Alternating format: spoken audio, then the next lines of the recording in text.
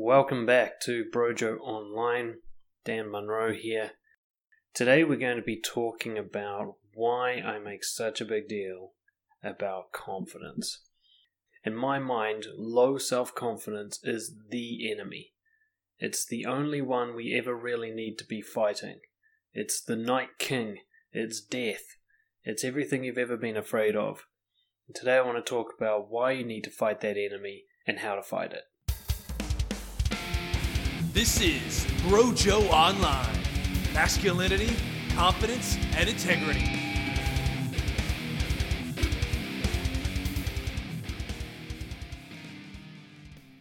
When it comes to finding a purpose in life, a lot of people are looking for something that inspires them or something that they're passionate about. But I think you need to be looking for something to fight, something that upsets you, something that you're angry about, offended by in some way. But it needs to be something meaningful as well. It can't just be, somebody using swear words on a TV program. It has to be something with some depth to it. And that train of thought is what led me over many years to discover that my true purpose is actually about being in a war. I'm a soldier and the enemy is low self-confidence. I fight it every day, all the time. And it's that fight that gives my life meaning. I feel like I'm fighting for a worthwhile cause to make myself and other people more confident, to overcome this enemy. And today I want to talk a bit about why that's my purpose and why I think if you can't think of a better purpose, that one should be kind of your default. Or it should be at least a secondary mission that you're on alongside whatever your primary mission is. Now, just because I've made it my primary mission doesn't mean I think that that's what's best for everybody. But ultimately what I'm hoping to do today is help you understand that low self-confidence is really the only problem we humans have. And every other problem is a consequence of that initial causal problem of low self-confidence. So if we're going to solve the problems of the world and the problems in our own inner world, we might as well cut straight to the chase and go to the source of all of them. Now, what is low self-confidence? This is a pretty debatable topic. I've already done an entire podcast on what is confidence, and I think that probably covers it.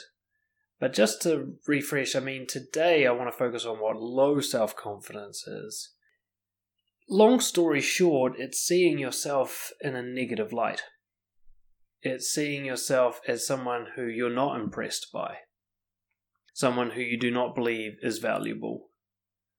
Someone who you'd rather not be. And that's in a general sense, but low self-confidence can also come up in specific instances. Like you might have a general sense of being okay with yourself, but in certain situations that sensation is replaced by shame and guilt and self-loathing.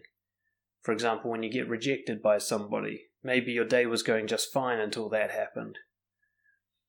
Low self-confidence is ultimately a view of yourself as being lesser value, usually in comparison to others, or just low value as some sort of objective consideration, even without comparison to others. And it leads you to behave in a certain way that aligns with that belief. So you treat yourself as someone who's not valuable, not worthy, not respectable. You don't treat yourself well. You don't back yourself. You don't encourage yourself. And you do the opposite. You discourage yourself. You back down. You procrastinate on important things. You avoid being self-aware, or you just lack self-awareness. You tolerate poor treatment from others.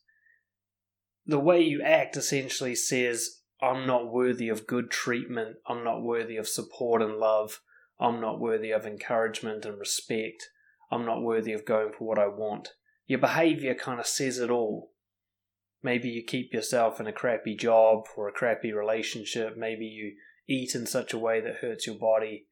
There's all sorts of warning signs that you don't view yourself very highly, because even if your thoughts say, I'm confident, your behavior tells the truth.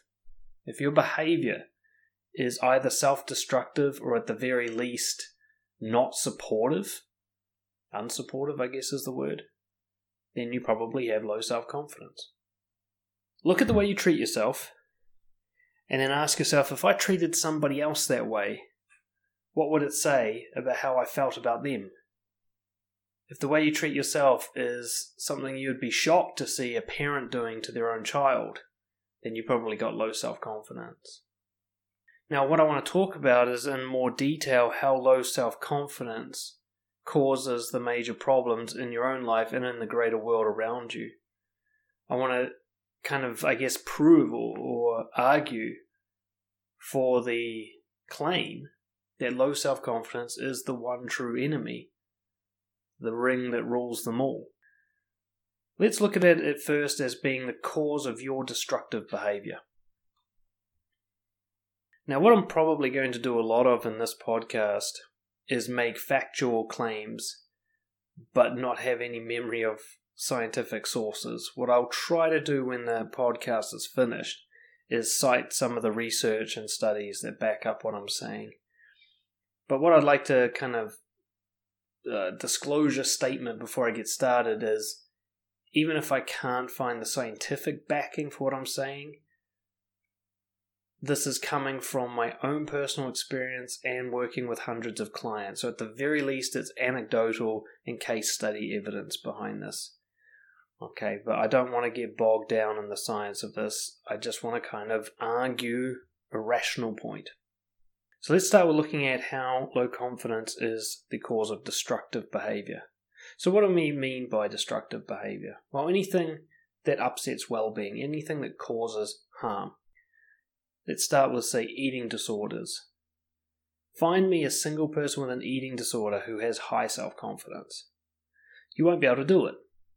And there's a reason for that. It's because you cannot have an eating disorder without low self-confidence. It is the baseline cause of it. To believe that it's a kind of a physical manifestation of self-hatred. You say, I look too fat, for example, or if you're a guy, I'm too small. What you're saying is, I'm not good enough, and it's manifested physically. You can even see this, like, I've known a few bodybuilders and kind of fitness enthusiasts. They're never strong enough or cut enough or fit enough to satisfy themselves. You know, no matter how good their body gets or how much better it was than the past, they still think it's too small or too weak or too flabby. And they have that kind of body dysmorphia thing going.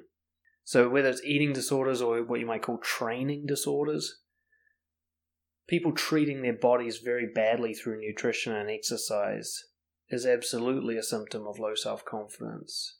There's not only are you saying I'm not good enough as I am and must be changed to suit, to be of value, you're also actually punishing yourself in the moment with pain, the pain of hunger, the pain of injuries from training. I've known a few anorexic people and they have bruises on their spine from doing sit-ups all the time, with no muscle to protect them. There's a kind of self-harm in eating disorders. Even binging, people who binge and purge or the people who just binge. It's actually, I don't know if you've ever eaten till you're stuffed full, but it hurts, and as does vomiting. So there's actual self-harm element. You can't tell me that self-harm comes from a place of high self-confidence. The opposite also being true, you won't find someone with high self-confidence who has an eating disorder, right? So that must be the root causal factor. If 100% of eating disorder people have low self-confidence, so if 100% of people with eating disorders have low self-confidence, you can't say it's a correlation. There must be a cause and effect relationship there, especially if increasing their confidence cures the eating disorder. And in my experience, that's exactly how you cure an eating disorder. It's not about food. It's not about the way their body looks. It's about the psychology and the philosophy of how they view themselves. Violence. I've worked with violent criminal offenders for a huge portion of my career. And this was actually where I first started developing the hypothesis that low self-confidence is the cause of all problems. I was surprised to discover that nearly every single criminal offender I worked with had severe confidence issues. They had major self-loathing issues. I was really expecting to see the opposite, and I think a lot of people believe that the opposite is true. They see a movie like Ocean's 11 and they think that criminals are all these sort of confident, suave, charismatic people, or that they're ruthless psychopaths who don't care about anything. But the truth is, a large majority of them are just really psychologically broken people. They're people who have been abused, they're people who have been neglected, they're people who have been shunned by society, they're people with drug addictions. Nearly all of them have some form of drug addiction. These are severely unconfident people. And violence and other crime that you can link to their psychological problems is clearly harmful. There's nobody who walks around smashing people for no reason who has high self-confidence. See, let's say if we say, well, what would violence and high self-confident person look like? That would be like the top-level black belt in martial arts or a professional MMA fighter. Yes, you can have violence and be confident. Absolutely, I believe that. But you can also see it like, who's that guy? Conor McGregor. Now he's the classic kind of example of someone that people believe is confident because of his cockiness and his swagger. But there was that incident where he was riled up, and this was outside of the ring. He took like a chair to a bus full of people or something. I only saw a brief footage, but it was clearly a sign of somebody who's lost control of their temper. Confident people don't lose control of their temper in that way. So a confident martial artist will stop hitting you the minute the fight's won, and they won't hit you outside of the ring. You know, the best martial artists, they always recommend that you run away rather than fight, because they have no ego left. So you can be violent and confident, but it's a controlled violence. It's a violence where everybody in the game has signed up to the rules and they understand the consequences. And it's never used to harm, it's used usually to either prevent harm or to compete in some sort of agreed upon way. So any time that violence is used beyond that scope, it's because of an uncontrolled rage inside the person, or it's instrumental violence. So psychopaths will use violence just to hurt people, and they feel nothing at the time. But again, it's because they're needy, they're trying to get an outcome, and they'll use violence to get that outcome. They'd rather use violence than lose the outcome. And an inability to let go of outcomes is another sign of low self-confidence. Self-sabotage, that's an obvious destructive behavior. Think of your own life, how many times you fucked it up and nobody else was even involved. How many times you wrecked your own opportunities. The time you got real drunk the night before the big job interview, or the time you sat on the couch and smoked heaps of weed and ate heaps of chocolate even though you had health and fitness goals. Or how you just show up late to work until you kind of lose out on that promotion. And there's so many ways where you just do this pattern, if you can just take a big enough picture. If you step back with a bit of a cosmic perspective, you can see that most of the failures in your life were actually determined by you. You made them happen. You tell yourself that you were trying your best and you failed, but actually you set yourself up to fail. Most of the time. It's very rare for someone to fail at their goal without meaning to. Very rare, though people are often completely lacking in self-awareness about this. Somebody tries and fails and they think, I'm just not good enough. So no, you set this up. Look at anyone who tried to start a business and failed, and you'll find heaps of time spent procrastinating, heaps of avoidance of uncomfortable activities that are needed for the business, poor management of money, poor treatment of clients. There'll be a deliberate, conscious pattern of behaviors that they knew didn't help, and they did them anyway. Now, why would somebody harm themselves knowingly? Well, because they don't see themselves as someone who's worth treating well. They don't see themselves as someone worth putting the effort in for. If you think you're doomed to fail, then you have low self-confidence. If you treat yourself as someone who's doomed to fail, then you have low self-confidence. Ironically, overconfidence is actually a sign of low self-confidence. Arrogance means you're comparing to other people. Confident people don't do that. And overconfidence, starting a business without getting any training and just thinking it's all going to work out, that's kind of an avoidance of looking at yourself honestly. Confident people look at themselves honestly. Scared people don't. Scared people just hope everything's going to work out. Scared people avoid criticism and feedback, or they overdo criticism and feedback. A confident person gets accurate criticism and feedback. You look at any destructive behavior, anything where people hurt themselves or hurt others, and you'll struggle to find a case where that person was experiencing high self-confidence at that time. It's almost too obvious to even bother talking about.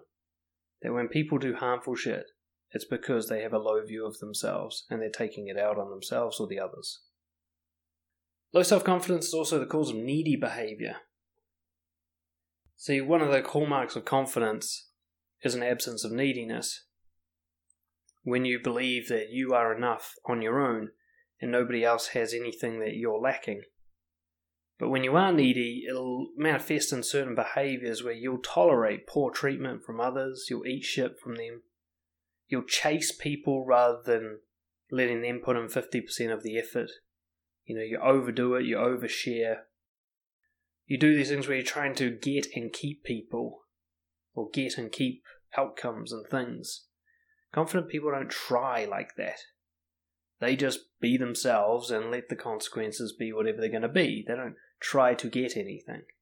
As soon as you're trying, that's automatically a sign that you have low self-confidence. All needy behavior is demonstrative of low self-confidence. Even a confident person who's run out of money and food still isn't going to chase. They're not going to beg, and they're not going to tolerate poor treatment from others to meet their needs. They'll just go and honestly ask or earn what they're going for. But they won't chase it, they won't tolerate poor behavior from other people. They won't do more than their effort. They won't overshare or overinvest. So if you're ever putting in more, if you're a people pleaser or a nice guy, or you're doing all the work, or chasing and doing most of the work, or tolerating bad treatment from others, it's definitely a sign of low self-confidence. Because you'll never see someone with high self-confidence do any of that stuff. And because they don't, they end up living a life where they wouldn't need to do any of that stuff anyway. You'll find that high self-confidence people get their needs met very easily and very effortlessly. And there's something in that. Low self-confidence is the cause of all relationship problems and connection issues. Undersharing. Holding information back because you don't want to be judged or you don't want to be rejected. Would you do that if you had high self-confidence? Nah, let them hate you. A confident person doesn't really care what you think, and they'll let you judge. They'll let you have whatever information you need to make your judgment. An insecure person hides key information in order to avoid being judged negatively. This is called undersharing. It's almost impossible to connect with somebody who's undersharing. There's nothing to connect with. They're just a mask. They're facetious. They're wafer thin. There's nothing deep or meaningful to connect with. Blaming. Only victims blame. Only victims go, whose fault is this? Who can I point the finger at here? Is it my partner? Is it my friends? Is it my family? Whose fault is it that I am not experiencing joy right now?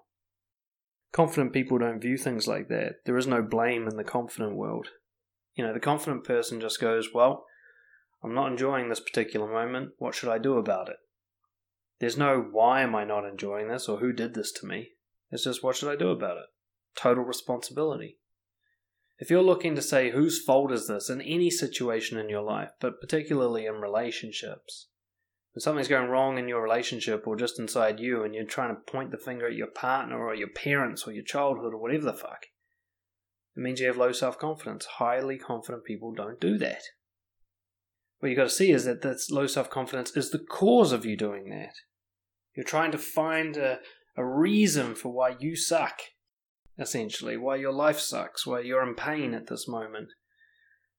Because the reason will give you a sense of validation, like, yes, I am the poor victim.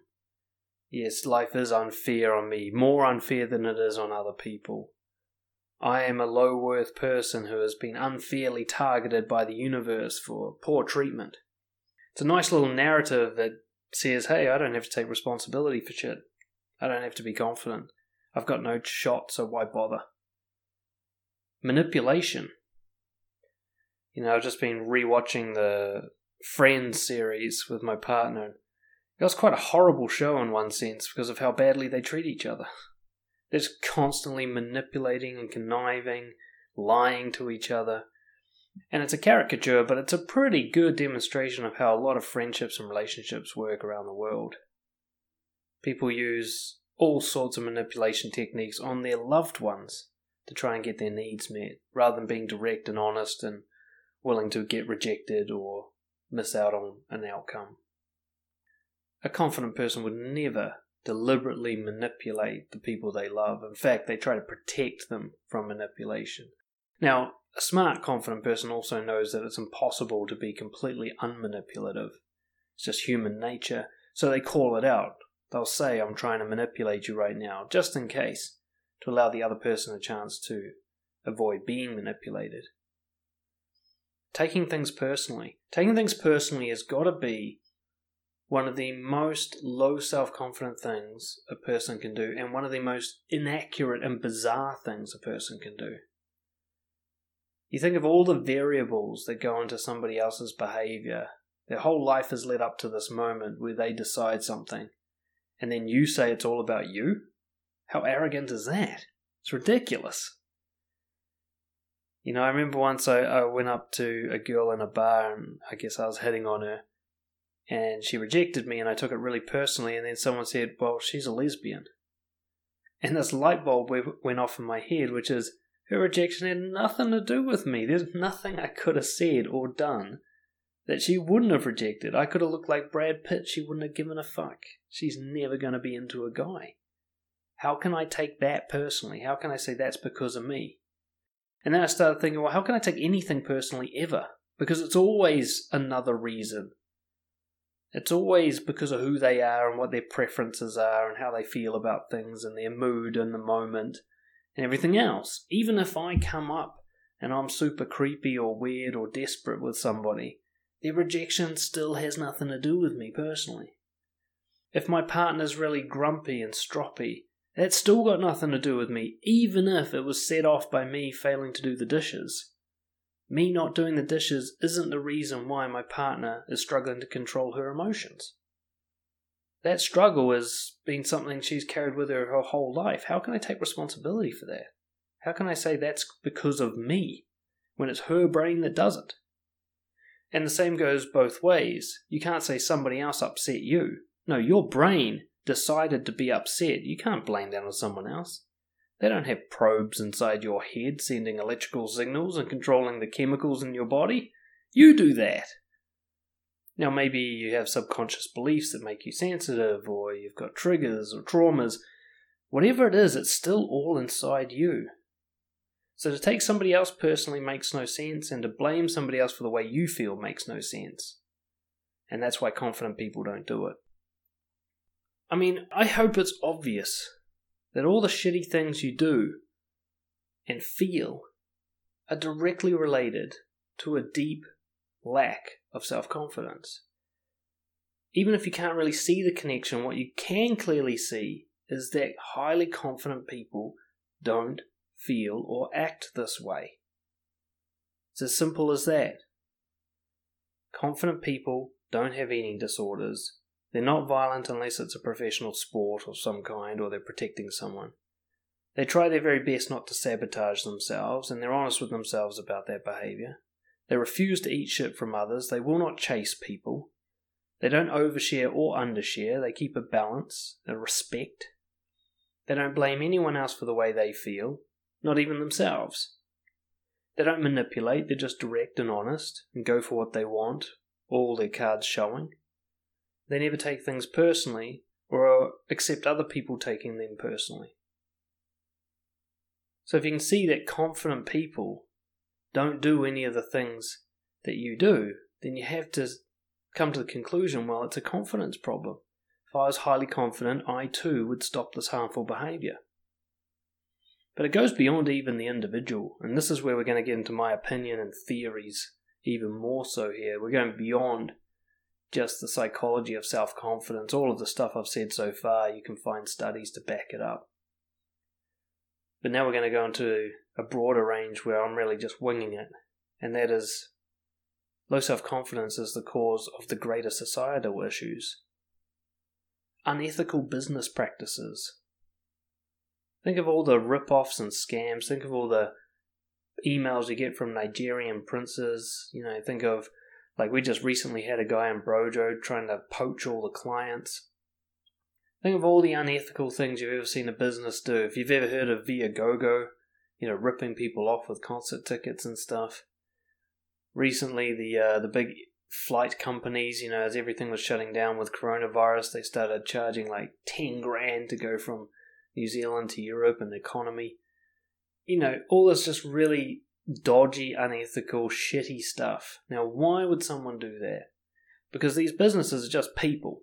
That's all it really is. You can't say Qatar Airlines is unethical. It's like, no, there are people in Qatar Airlines. There are people in Qatar Airlines behaving unethically. You can't blame an airline company because that's just a piece of paper. So why are these people doing it? Because they're scared of losing money. Because they'd rather rip someone else off than suffer any consequences themselves. It's because they're happy to cause suffering in others if it fills their bank account. Is that the behaviour of confident people? No. But look at Johnson & Johnson. I just read about this recently in the book Essentialism. I think this was in the 70s. You'll have to look this up. But what did they have? It was like a milk powder or something. One of their products came out and it was like semi-poisonous. Some people were having health reactions to it. Johnson & Johnson had a choice. They could either just ignore this and keep selling the product and make lots of money, or they could do a total recall. And that's what they did, and it cost them like over $100 million, and this is like back in the 70s, so that's like billions, by today's numbers. They took their massive financial hit, and why? It's because the company has this value, what do they call it? It's kind of like a mission statement, and at the top of that is clients first. So they stuck by their values and sacrificed money.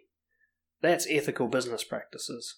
Not only did they stick by their own values, but they treated other people and cared about other people's well-being, the well-being of their clients, more than they cared about the profits of the company.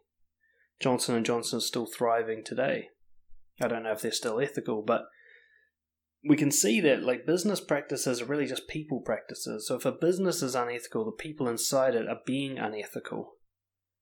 They're either deliberately doing unethical things or they're going along with what their boss does or whatever and not speaking up.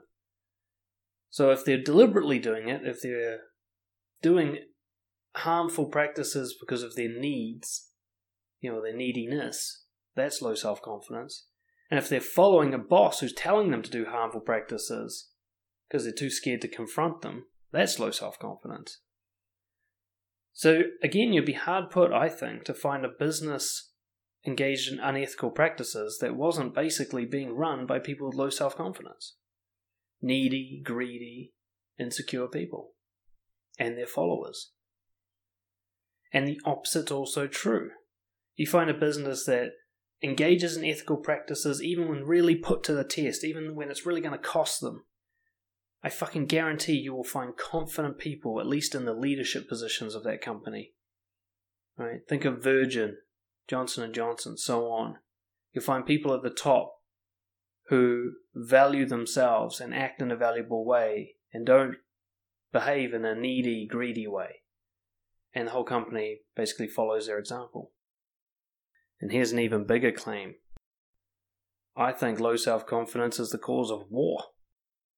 Really, I do. Now, you'd have to unpack each and every war as it occurred, but first and foremost, what you see is a desperate scrambling for resources. That's one of the main causes of war, at least in ancient history it was. Who owns what and who gets to access to it. And I think you have low self-confidence on both sides. On one side, you have the needy people trying to get the resources and not making the most of what they have, and sometimes that's legitimate, like they're genuinely starving or whatever. But on the other side, you have people unwilling to share. That's also a low self-confidence problem. People who have a scarcity mindset rather than an abundant one. People who are taking rather than giving. Those are, again, warning signs of low self-confidence. I mean, just look at, like, say, World War II. Look at the forces that supported Hitler. Look at Hitler himself, his lieutenants, the other countries that were behind him. I mean, Japan had such an ego problem at the time. The glory of the emperor and all that. Having to prove themselves by decimating Pearl Harbor. You have Hitler himself just incensed with hatred and vitriol, followed by people who are still rubbing their wounds from World War I and all pissed off and can't control their anger. And all the people who knew what was happening was wrong and didn't speak up and weren't willing to take a risk with their own lives to protect the lives of millions of others. I mean, you just see low self-confidence riddled throughout that whole thing. Now, it's pretty hard to say a whole country is confident or unconfident. It's just people are people, and they just gather together in groups and communities. But you can see some of the higher functioning countries, Scandinavian countries, for example, are the least likely to go to war. The ones that are behaving the most confidently as a country are the least likely to go to war. Whereas you get the ones who are behaving like stroppy little children, say like the United States over the last couple of decades, constantly involved in conflicts. Trying to steal oil or whatever they were doing. I don't know, I'm not going to make claims that I understand what's going on there, but let's say if you take Trump as a leader right now, classic example of low self-confidence, and then the behavior of the entire country following that leader, basically it's surprising that there isn't a war yet, with the amount of provocation and stuff coming out. But you can see that the way he's behaving is more likely to provoke a war than prevent one. I think ultimately the cause of global warming is low self-confidence. People use too much and consume too much. Confident people are minimalists. They don't have that neediness and they don't fulfill their needs with instant gratification and consuming, purchasing and doing alcohol and drugs and buying clothes and trying to impress each other with how much money they've got. Confident people don't do that. And I think it's fair to say that one of the main causes of climate change, at least indirectly, is just the sheer production and everything that goes with it to feed the consumption. Everybody's just constantly buying shit they don't need, and there are factories pumping out smoke and pumping oil into water and all sorts of stuff to provide for those needs. Each individual human, there's enough room for all of us to just have a little plot of land that we just work and feed ourselves. I mean, it's never going to happen, but that's technically possible. But the reason it's never going to happen is because we don't have the confidence to back ourselves in such a way. Most people are reliant on other people to provide for those needs, and they can't help but consume more than they need. I mean, you look at a country like India, their biggest problem used to be starvation, now their biggest problem is obesity. India, with all the slums and everything, with all the poverty, their biggest problem is over-consuming. You take down all the consumption, we've actually seen a brief glimpse of this with the whole coronavirus thing where everybody's not going into offices and using all that power and stuff anymore. They're not driving cars because it turns out you don't actually need to.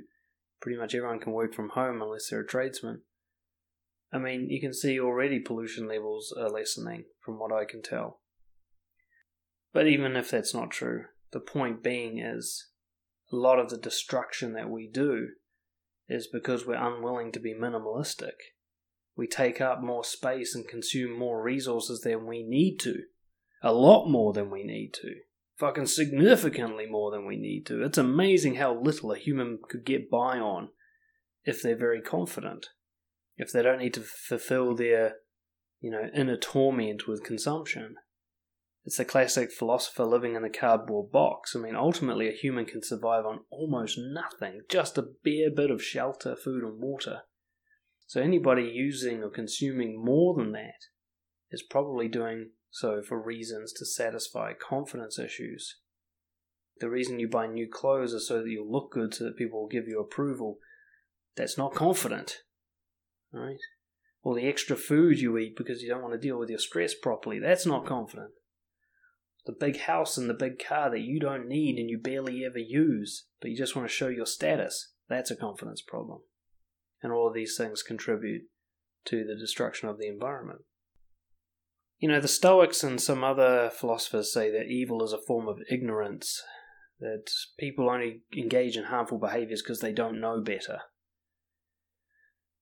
Now, I'm not sure if that's strictly true. I've known some truly evil people in my time who thrive on causing harm, and they know exactly what they're doing, and that is their best option, at least in their view of the world and their value system.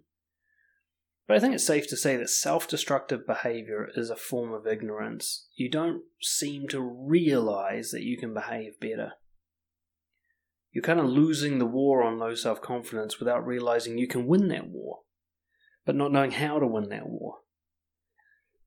There are a small few people in the world who are so psychologically disordered and broken or brain damaged that I don't think that they can build their confidence.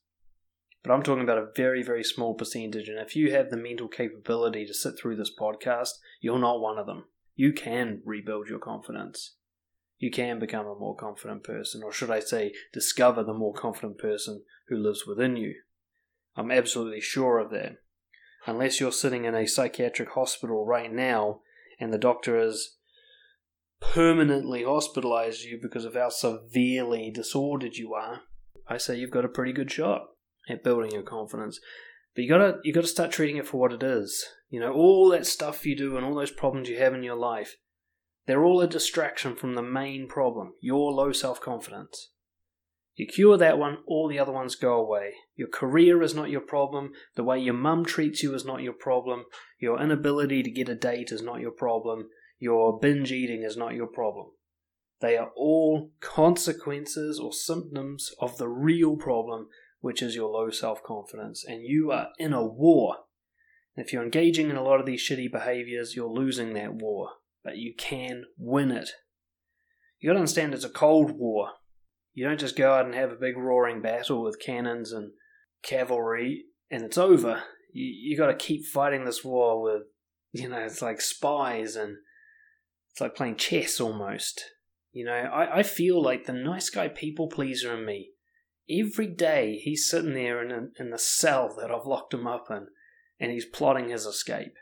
And I know it. Every day, if I take my eye off him, if I lessen the kind of constant observation I've got going of him, he will sneak out and get up to mischief. He's got nothing else to do, right? He will try to get some instant gratification. He will try to get some approval. He will try to avoid some discomfort. He'll do whatever he can, whatever he can control, he'll try to control. So I'm in a constant battle with him. And I don't feel like I'm in a battle with myself. It's myself who's in a battle with him. The true me is not him.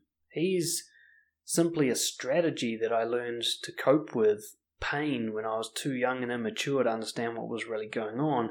And now I can't get rid of him because he's deep in my programming. He cannot be erased. And maybe it's best that he's not, because if I've got no one to fight, then where's the purpose of my life? I kind of like having this enemy. At least I do now. He used to ruin my life, but now he's just someone I get to beat up every day. You've got to see low self-confidence as your enemy and strategize how you're going to attack it every day. And now I want to get into the practical guidance around this. The reason I've done this podcast about how it's like a war is because if you approach it with that frame, like you wake up every day and you're like, now it's time for me to fight against my low self-confidence and become highly confident. And that's all that matters for you today. And that's all that matters for you any day. That's the only battle that you're ever in. That's the only problem you're ever solving. When you eat your breakfast and talk to your wife and go to work and go to the gym, all of these are just arenas in which that you battle against low self-confidence to become highly confident. Because it's really simple. It's not about happiness, it's about confidence. A truly meaningful, enjoyable, God, I'm glad I'm me life is built on self-confidence, not happiness, self-confidence. And a miserable life is one with low self-confidence. So what else is there to even care about? But you gotta stop being distracted by all the consequences and symptoms of low self-confidence. Stop trying to put out all those fires and get down to the source. That being said, all those poor behaviors that you engage in, all those uncomfortable feelings that you have, that's where you can do the fight. Let's start by having a look at what builds, shall we say, low self-confidence, how it gets stronger, what it is you do that reduces your confidence. In other words, what lets the other team win. Now, these are just off the top of my head. I spent about 5 minutes making this list, and I probably left stuff off, but I'm sure you'll forgive me. Comparing yourself to others. These are in no particular order, by the way. So any time, energy spent trying to decide if you are better or worse than others, all of that fuels low self-confidence. Okay, it doesn't matter even if you think of yourself as better, that kind of arrogance. You're still comparing yourself to others, and that comparison puts your confidence in the hands of other people, which means they can take it away from you. You weaken your position by comparing yourself to others. There is no benefit in it. And you'll tell yourself, but I can't help myself, I just do it. No, you notice yourself doing it, and then you keep doing it. So you can help yourself, because you can stop doing it. You can catch yourself and go, no, stop it. Measure something else instead. Measure how honest I've been today. Measure how courageous I am. Measure my progress against my goals. And change the measurement system consciously, rather than just sitting there bathing in your comparison to other people. Sure, you might not be able to stop yourself doing it as an initial impulse, like, oh man, he's so much more handsome than me. But then next moment you go, that's low self-confidence. He's fighting against me right now. Time to fight back. Stop looking at that guy. Stop comparing myself to him. Go do something nice or whatever. Go do something I'll be proud of. Boom. You're free. You won the battle. There is no amount of comparing yourself to other people that will help your confidence, even if you come out better. They'll only make you arrogant and entitled, which sets you up for a big fall. Treating your body poorly. God, we are living in the age of bad health, really, I think. And the trouble is, it looks like the age of good health because of medical treatment and scientific advances in medicine. So nowadays, we can keep you alive for a very long time, even if you're in the very poorest of health. You can be like morbidly obese, riddled with cancer, and we can keep you alive for years. I say we, I can't do shit, but doctors and stuff, Treating your body poorly. It's like, imagine if you had a kid and you force-fed them poison. You'd have to say, I'm not a very good parent, and I obviously don't love my kid. Well, if you're force-feeding yourself food that's not good for you, or depriving yourself from enough nutrition to survive properly, or not exercising to keep your body functioning well, or not taking care of your injuries properly, you might as well be treating yourself like a bullying victim. You're being mean to yourself. And all of that fuels low self-confidence. You do the opposite, which we'll talk about in a second, and you build your confidence. Not only can you consume poor food, you can consume poor mental junk as well. Are you watching crappy reality TV shows? Are you listening to negative, gossipy, whingy type people? Do you watch conspiracy theories on YouTube? Are you just filling your head with junk? Because all of that is influencing you. All of that is creating pathways in your brain and deciding what your beliefs are and your philosophy and how you view yourself. And it's all junk food. It's empty calories. You've got to view it just like you would view eating crappy food. If you spend your day just binging on just bollocks on Facebook, then you might as well be just eating McDonald's for every meal. Right? It has the same effect on your brain as eating McDonald's does on your body. Binging on dopamine. And what I mean by this is doing kind of instant gratification activities like, anything that doesn't deal with emotions properly. Masturbating to porn, drinking, alcohol, using drugs, casual sex, or trying to flirt and get approval from people pleasing. Anything that you do to just get instant highs. There's a cost for feeling good right now, and that is the withdrawal symptoms later. It also sets up a system where you have to get your highs from something outside of yourself. Again, there's a subtle message there. I'm not good enough by myself. I'm not entertaining enough. I'm not pleasurable enough. I've got to go get that from somewhere else. And the fact that you do go and get it from something else confirms it in your brain, like, I'm a loser, I'm somebody who has to masturbate to porn to feel good. You make it true, instead of saying, what would it be like if you didn't masturbate for a year? Would you still feel like shit, like the way you do now?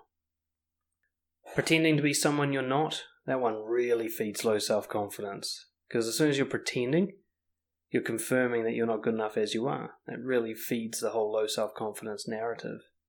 Pretending to be someone you're not doesn't necessarily mean you're putting on this whole persona like an actor. It just means like you pretend to be more energetic than you actually are. Or you pretend to be more easygoing than you actually feel. You pretend to be more interesting than you naturally are. So on. Avoiding your truths and fears. Not journaling, not thinking about yourself accurately, not asking yourself, why do I do the things I do, and how should I take more responsibility for it, and what happened to me in my past that's, coming up now that I need to deal with. If you're avoiding this kind of information, your low self-confidence gets to spin a different story about you, about how you're a loser and you're not good enough and blah, blah, blah, blah, blah, rather than the truth, which is you have been damaged and harmed in certain ways and you react to that with harmful behaviours, and you could change all that if you want to.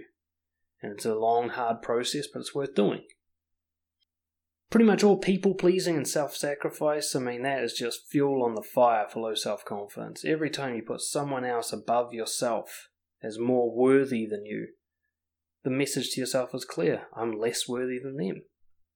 My truth is less worthy than their emotions. When you don't confront someone because you don't want to upset them, you're saying their feeling happy is better than the thing I feel upset about. And if you do that all the time, then you're constantly ranking yourself as bottom of the pack. No wonder you don't like yourself. You're always the loser in your opinion, and you do it with self-sacrifice. Doing what other people think is right without thinking for yourself. Like how I got into a communications degree at university instead of going, why the fuck am I going to university? What do I really want to do? Now, I was lucky because I found psychology there, but most people are right now in their life, they're in a job or a relationship with kids and everything, and they just kind of flowed down the river. They just did what everyone said you should do. They didn't even really think about it. They never stopped and go, what do I really want? Even if I have to break the rules of society, what's my ideal life? If you do what other people think is right, you're undermining what you think is right. In fact, if you're not even thinking about what you think is right, you're undermining even your ability to think. You're basically saying, I'm not even worth considering. My desires aren't even worth looking at. They aren't even worth a thought. You're wondering where your sense of low worth comes from. It's you doing it to yourself. You reject yourself. Punishing yourself for failure, that's a classic one to build low self-confidence. Because failure is just learning. Why would you punish yourself for learning? At least you're trying something. What sense is there in saying, I didn't win on this go, so therefore I'm a bad person, and I deserve a punishment? Why do you deserve a punishment? It doesn't even make sense. You think you were born knowing how to do stuff? You didn't know how to do shit when you were born. You had to learn through failure. Do you know how many times you failed to stand up before you stood for the first time? You know how many times you failed to say mama before you said it? Hundreds? Thousands? You had no shame back then. Why do you have shame about it now? Failure just means you're making progress. It means you went further than you're capable of going usually. So keep doing that. Success is built on failure. Taking rejection personally, as we talked about, that's another classic one to build low self-confidence. Because it's arrogant. You're saying, I cause the way other people feel. No, you fucking don't. You're not that important. You're not that special. Calm down. You don't cause shit. You're a minute, tiny blip in their life. Everything else combined is what causes the way they feel. Right, if someone doesn't like you, that was basically predetermined before they even met you. They already had all their preferences and their choices and what they like and don't like, and their conditioning and their programming and their genetics and their predispositions and their personality. All of that was there before you. And then you're saying, I made them not like me? No. You didn't have anything to do with it. You just showed up and they made a choice. It couldn't have gone any other way. It's arrogant to think that a rejection is about you personally. When it comes to your career, if you're working out of fear rather than purpose, that feeds low self-confidence. So if you're doing a job just for the money because it's safe and easy, that kind of thing, what you're saying to yourself is what I actually want to do doesn't matter. It doesn't matter as much as feeling secure. So you're placing comfort, a weak, pathetic reward, over your true desires and your mission in life. You only get to live once, and you're sacrificing that just so that you can feel like you have some sort of security, which you don't even have, because you can be fired at any time. Surrounding yourself with other unconfident people, that's a great way to fuck up your confidence. Fantastic. Works really well. We are ultimately influenced every second by everything that's happening. We can't help it. We can't stop it. So if you're surrounded by negative, pessimistic, low self-confident people who whinge and whine and complain and gossip and backstab all the time, you're going to become like them. Doesn't matter how strong your will is. It's just like if you eat heaps of crappy food, you can't end up being healthy from it. You just don't have that level of control. If you surround yourself with go-getters who are making the most of their life and take good care of themselves and are genuine and compassionate, you're going to become more like them too. Just if you are really low self-confident, try not to drain them. And finally, the last one I had on my list is promises and virtue signaling. Saying you're going to be a better person but not actually doing it. There's a kind of dopamine rush we get from making promises or looking good in the eyes of other people. And it's so strong and so rewarding that we kind of feel like there's no point in following through. Like we're already full. So if I go and tell people, I believe in this wonderful thing, and everyone's like, oh, you're so good for believing it, here's a thumbs up on Facebook, you're like, you know what? I don't actually have to follow through on that. I already feel pretty good about it. So virtue signaling, pretending you're better than you are, or promising to be better than you are, actually kills your confidence and makes you less likely to improve your behavior. So that's a list off the top of my head as to how it is that you make yourself less confident, how it is that the other team wins the war, the kind of weapons it uses against you. But you've also got to understand its weaknesses. See, low self-confidence can be attacked, it can be hurt, it can even sometimes be destroyed. You have tools available to you to build your self-confidence and to beat the enemy of low self-confidence, and you can do it anytime, any day. The list I'm about to read you, now if you have low self-confidence, you're going to come up with excuses as to why you can't do any of the things I'm about to say. What I want you to do is just understand that those excuses are weapons of low self-confidence. They aren't real. They're just your low self-confidence trying to trick you into believing that you can't build your confidence. Okay? It's not real. There is nothing in the list that I'm about to give you that you cannot do. Like I said, this is a cold war. Low self-confidence doesn't fight out in the open or all obvious like. It fights in the shadows. It does sneaky things to you. And one of the sneaky things it does is try to convince you that you are not capable of doing the things that will defeat it. So let's go through them. It's actually a pretty short list, really. Regular exercise and nutritious food. Your body and the way you feel is essentially all about chemicals.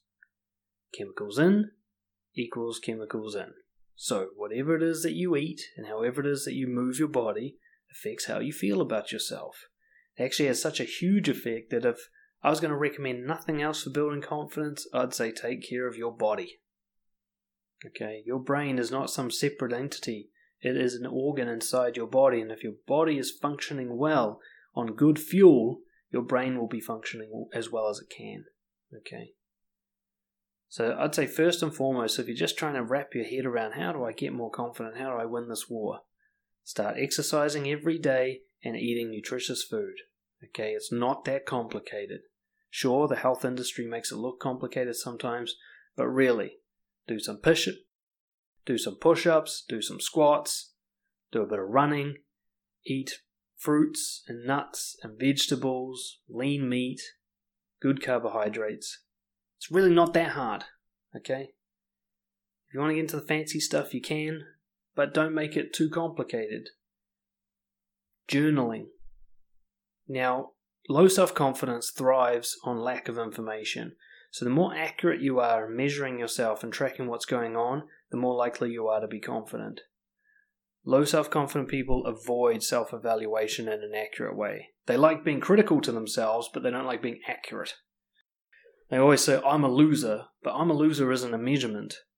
How well did you do that thing? How honest were you? How brave have you been today? Those are measurements. Those are things where you can be critical with yourself. You go, I feel like a loser today. Well, I also was a coward this morning, so that's probably why I feel like a loser. That's a solvable problem. Stop being a coward. Go do something you're afraid of, and the feeling of being a loser goes away with it. Sit down every single day, at least 10 minutes, and just write down an observation of yourself. How did I behave today? Why did I behave that way? Or why do I think I behaved that way? What did I do today that served me well? What did I do today that probably didn't? How did I fight against low self-confidence today, and how did I win or lose that war? This kind of journaling is going to give you all the information you'll ever need, really. If that doesn't give you all the information you need, then get yourself a coach.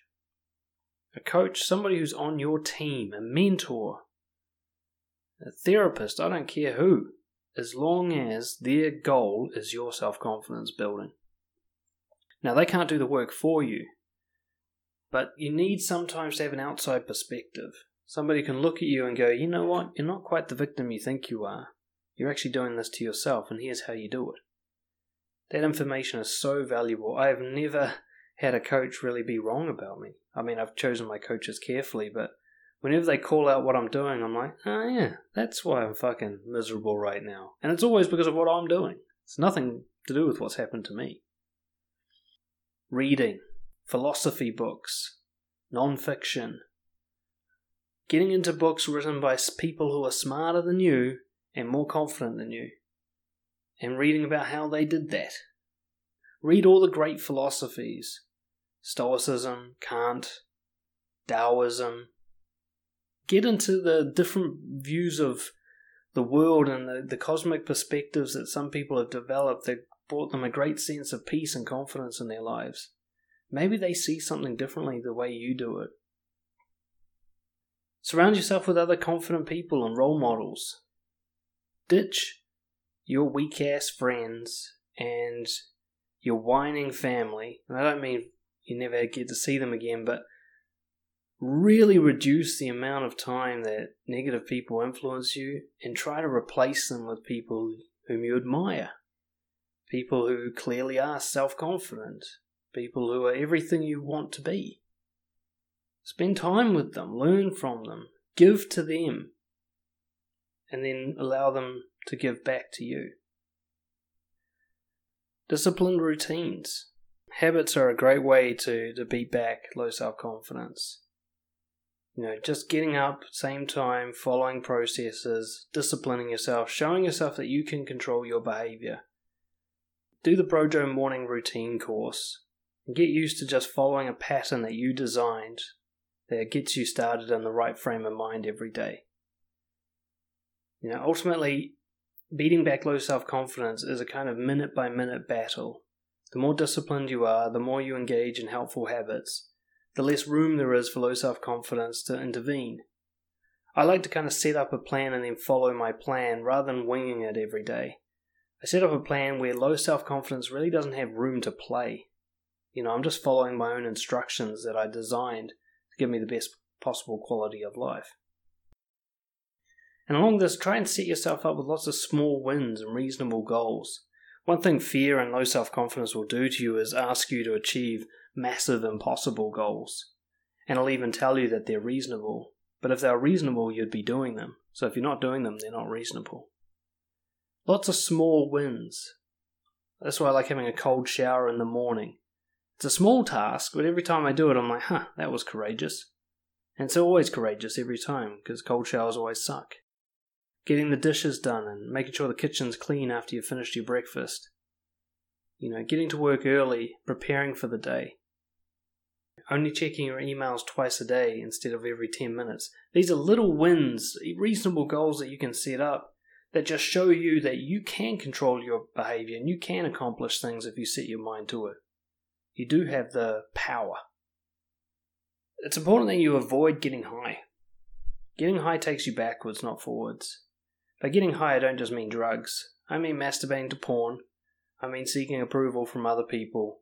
I mean binging on Netflix.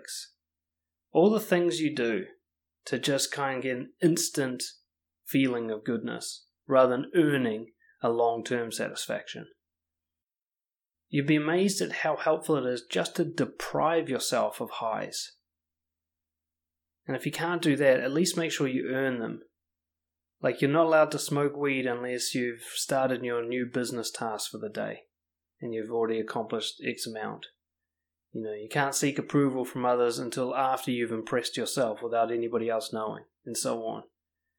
But if you can, just avoid getting high altogether because it's a backward step. Standing up for your beliefs, this is a huge one for building confidence, where you back yourself in the face of adversity. Disagree with others, not just to be provocative and to be noticed, but because you would rather be in the right than be popular. Allow yourself to say, no, I disagree with that, or yes, I support that, even if other people are going to go, what? That's lame. Let them judge you, let them dislike you, just to show yourself that you've got your own back, because if you don't have your own back, how can you like yourself? Who would like somebody who wouldn't stand up for them? Alongside that, fight for a worthwhile cause. This doesn't mean getting into the comment section of YouTube and bitching someone out with a pseudonym. This means finding something you really want to fix in the world and actually getting uncomfortable and getting your hands dirty about it. This is what I do with fighting against low self-confidence. That's the battle I want to fight. What's yours? What's the thing you want to fight against? What's the evil in the world that you want to correct? What are you doing about it? Are you sitting online and bitching people out? Or are you getting out there and getting into uncomfortable situations and leading from the front? Are you giving yourself something to be proud of? Because if you're not, then you're not going to be proud of yourself. It's kind of simple, right? Lead by example. Don't tell people how to live. And don't complain about how other people live. Show them how to live. Do it. Marcus Aurelius says, let's no longer argue about what it means to be a good man. Just be one. Right?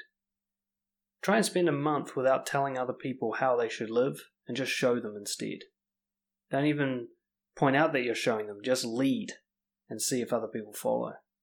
And if you can't do it, then don't criticize the way other people live. You've got to discipline yourself before you start throwing rocks at other people. And I think one of the most important things is avoid approval-seeking behaviors. Make a big list of all the things you do just to get a pat on the back from other people. Just so that other people will think you're a good person. So other people will be attracted to you. Whatever it is you do just to get that approval from other people, just stop it. Stop it right now. Stop helping people without being asked. Stop giving advice. Stop trying to make people laugh. Stop trying to cheer people up. Stop trying to calm them down. Stop trying to impress your boss with your achievements and overworking and all the other things you do just to get approval. Stop it.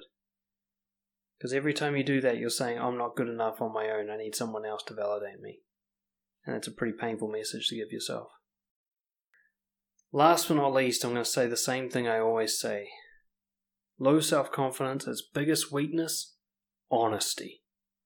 Honesty is the pathway to confidence. When you hide, you create shame. Shamelessness is your greatest defense against low self-confidence. Low self-confidence wants you to hide who you are, wants you to hide your thoughts and your beliefs and your opinions and your feelings and your desires and your preferences. It wants you to hide all those things because it thinks they're not worthy of being shared. If you share them, you make them worthy. It's by default. If it's shared, it must be worthy to be shared. The more you do that, the more worthy you'll feel. You won't feel it right away. That's the difficult bit. The first time you're shameless, you're like, oh my god, I feel awful. And you think I should stop. It's like, no, you got to do it 100 times with everything. Think of, if you're in a low self-confidence place, here's what I'd say. Try being fully honest for an entire year. An entire year, 1 year out of your life. Try to live an entire year with no secrets, no shame, No hiding who you are. No pretending to be something you're not. No sort of like blending into the background. But also not trying to stand out. Just you being you, raw, unfiltered, unmoderated for an entire year. I'd be very, very surprised if you actually did that and weren't confident at the end of that year. Thank you so much for listening. Get in touch, of course, if you want further support with this, dan@brojo.org. And I hope you guys have a great week. Cheers.